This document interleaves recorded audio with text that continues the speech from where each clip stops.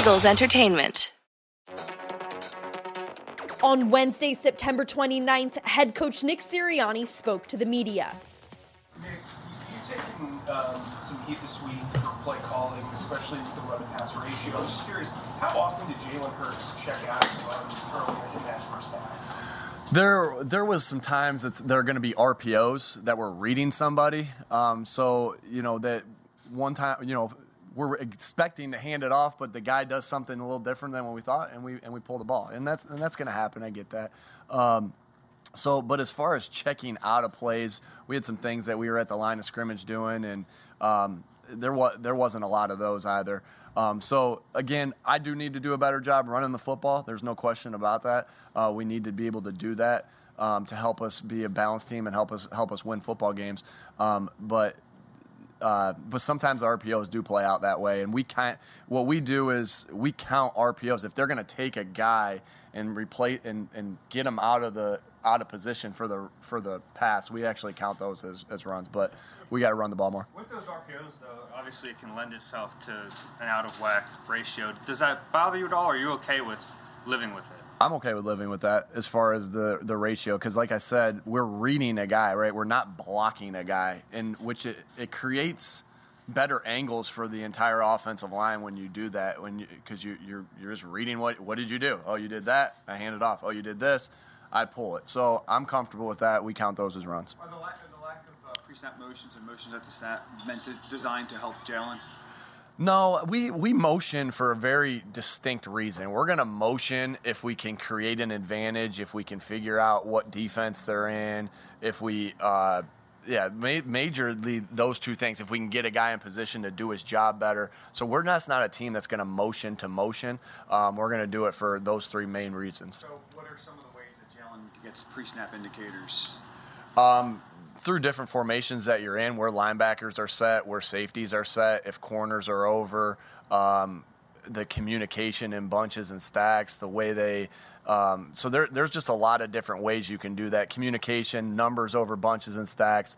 I pretty much gave you a lot of those, but I probably shouldn't have known the other teams could listen. But we find different ways to give him the coverage indicators. We're fighting like crazy to get that, many different ways, and there's different ways to get it. In fact, I think defenses have gotten a lot better in general, taking away some of the motion, like the one that you saw a lot that I've seen over and over again is you're in 3-by-1, you put the back out wide, create empty, you bring them home. Well, defenses they know what you're doing, and they've gotten better at disguising that. I'm not saying that's why we're not doing it, but they have gotten better at disguising it. One of the things Jalen was saying after the game, obviously, is he took the blame for the loss and everything like that.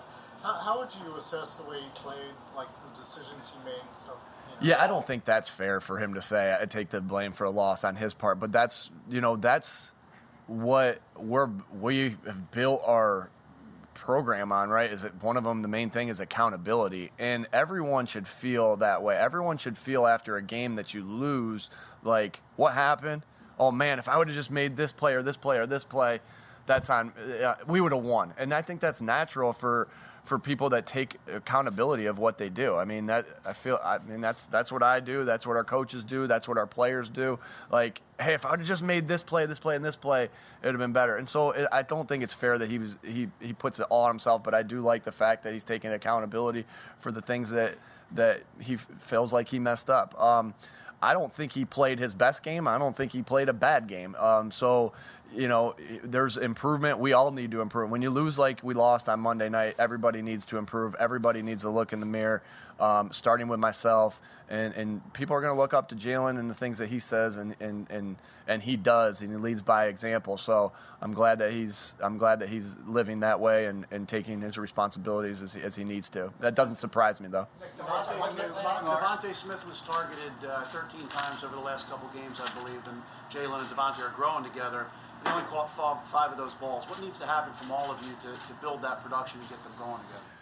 Yeah, we can get him some other easy touches here and there just to help him get going, and I think that's when you're kind of in I don't want to say rut, because I don't believe it's that, but when you have that, like you said, 5 for 13, we just got to get him a couple easy touches here and there, and that's kind of like what you do with the quarterback too, or a foul shooter, or a good shooter. You got to see the ball go through the hoop a couple times. So just get him a couple easy touches here and there. I know we got the one. We had a guy down. We threw a screen to him. We had a guy downfield, so that was what we were trying to do on that play. But just got to get him a couple easy touches to get. He's a confident guy, so it's not to get his confidence back, but just to get him in a groove. Sorry. Now that you've lost Isaac for the year, does that sort of change your thinking at the guard positions? Because Brandon's going to be back at some point. Do you start to think about maybe situating Landon on the left side, or is that too many moving parts? Yeah, we've thought through every different scenario. At this time, I think it's a competitive advantage for us not to discuss who's going to play where, but especially for this week, the people will figure out who we're playing where, obviously, after this week. But as far as when Brandon gets back, we got some time to think about that, because we got a little bit of time before Brandon. Obviously, losing Isaac it hurts because he's a good player, he's a good teammate, and we'll miss him out there. Hey, Nick, with Kayvon, one of the broadcasts, they said that they believe that Jalen doesn't hang in the pocket long enough to go through his progressions, and he gets out too quickly. Have you seen that? And if so, do you work on that? So from the beginning, we've been talking about, hey, how do we? Because I heard something one time where his off-schedule throws on first and second down were like 50% or whatever it was, right? And then I heard that our old quarterback in Indy, Phillip, was like 14%. So they were at the vast difference of the spectrum of, one was number 1 in the league, one was 32, whatever it was. And my point was to him is, hey, we got to bring that from 50 to 35. And by no means do I want you to get to 14, because you guys are different players, right? But get that to 35. And I think, that's what he's – because he still has this unbelievable weapon of being able to extend plays and being able to make things happen out of the pocket. So, yes, we want him to throw in rhythm, but we don't want to limit him to who he is and what he can do. So, again, it's a fine line right there. I think he's done a better job. Are there plays that I thought that he got out of the pocket too quick? Sure, there's going to be a couple of those. But those are going to be things that we're constantly talking about. And, again, I got to do my job as a coach of, yes, getting him is at 35, but not limiting to him to what his strengths are and who he is as a player. Nick, you mentioned accountability earlier.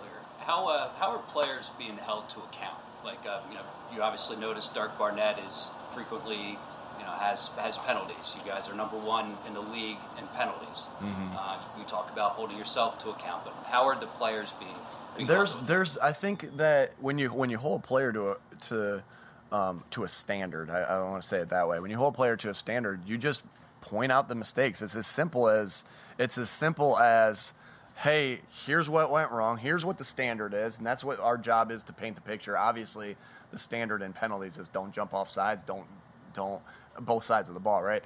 But you paint the standard of what's required on each play, and when the play is met, when the standard is met on the play, you congratulate and you get excited about it. When it's not, you correct it. And it's really as simple as that.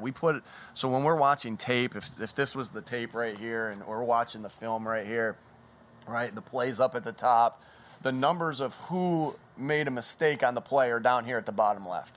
And so that's every play that they watch. Practice, game, it doesn't matter. It's down here at the bottom left. So every play they're getting corrected visually, and then they'll hear us talking about it. The way you handle it is different every time. Sometimes it's hey, we got to do this here, blah blah blah. Sometimes it's like, hey, we got to do this. The tone's different every time, and the tone and the way you do it every time is different. But what's very clear is here's the standard, here's what's expected. If we don't live up to that standard, this is we correct it. If we do, we high five, we congratulate each other. Can you tell that Barnett's getting it? As a follow-up to that. Can you tell that Barnett's getting it? Yeah, I do. I do. Obviously, the pre-snap penalties. We had too many pre-snap penalties on all of us, and that's just that's just concentration. That's just focus. That's just being disciplined. And that, Derek wasn't the only one that had a false start. An encroachment or offsides. And so we all got to get better at that. But yeah, I see improvement. And that's, again, that's our job as coaches to point it out and not let anything slide. I mean, we owe it to our team to just every little detail, hammer home every detail, not let anything slide. That's how you get better. But in general, if that standard isn't met continually, what are the stakes for that player outside of messing up? Sure, it's just like it's like a play.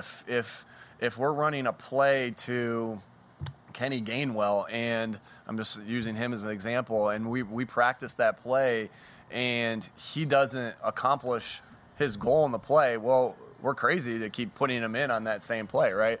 And so it's like that with everything. I mean, that's how we're going to put the guys in we trust, we trust Derek. I know that's where you're going with that, and we trust our players.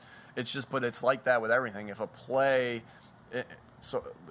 not working out the way it's supposed to be because the guys continue to make mistakes, that guy can't be in on that play. And it's no different there with pre-snap penalties as well. Do you have weekly meetings with Jeffrey Lurie and Howie Roseman, and if so, when? Yeah, we talk all the time. This is awesome organization in the sense that Mr. Lurie's at practice all the time, so I get to talk to him at practice every day at practice. So as far as a scheduled meeting, no, there's no scheduled meeting. Miles Sanders, do you have to have a conversation with him, just let him know he's still a big part of things, and after just 5 touches? Yeah. And part 2 of that is just, do you see him as the kind of guy that you really just have to find a way to get the ball in his hands X amount of times each game? Yeah, I do. I mean, I don't want to say it is. It's an X amount of game. Does he need more than 5 touches? Of course. The way the game went, he didn't get that. And yes, when guys, and I don't want to just single out Miles, but when guys are down because of their role and we expect more out of their role, whether because they didn't accomplish it on their own or I didn't give them a chance to accomplish it on their own, we got to pick guys up. That's what a team does. Pick them up and let them know that you believe in them still. And so, as far as Miles getting touches, there's no doubt we got to get our playmakers the ball. He's a playmaker. He's shown that he's a playmaker. Whether it's in screen game, whether it's out of the backfield or getting the ball. To follow up on Jalen Hurts, and the RPO stuff, are you happy with the decision making he's doing in those situations and going with the right place with the ball when I am. Yeah, I am. And that's you almost, he's done a really good job of going through his reads, in my opinion, too, of where I think he's going when it's drop back pass game or when it's play action pass game. I see him going to the right place with the ball often. All right, more so, way more, like an acceptable amount, if not more. With the RPOs, you read one guy, right? And so I think because he's handling the volume of a lot of things well as far as his decision making. I think RPOs are even easier, and he's handling that as well too. Wes Watkins, it looks like he's been very effective early, not getting as much playing time as say Devontae and Jalen.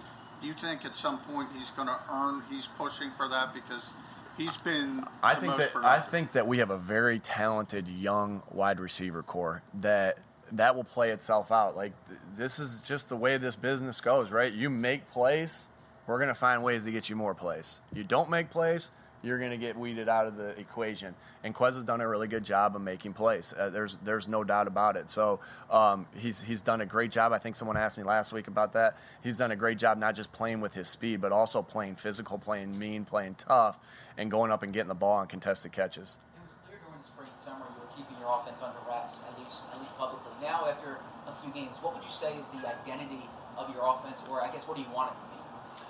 Yeah, I want to be create explosive plays and protect the football. That's always going to be our identity because those are just you win the turnover margin and you win the explosive play battle, then you're you're going to win a lot of games. And so that's always where it's going to start on that. And it is multiple. It's based off of what teams are giving you and what's going to happen. So we're going to be able to be in our play actions and be able to push it down the field. We want to be able to dink and dunk when the defense gives you that. We want to be able to run RPOs. Obviously, you've seen us run Jalen. We want to be able to do that. Our screen game, our movements, those are just some different things. And we want to be able to run the football and take some off of a young quarterback and help out. So because when you run the football too, it creates explosive plays with the play action game. All right, thanks, guys.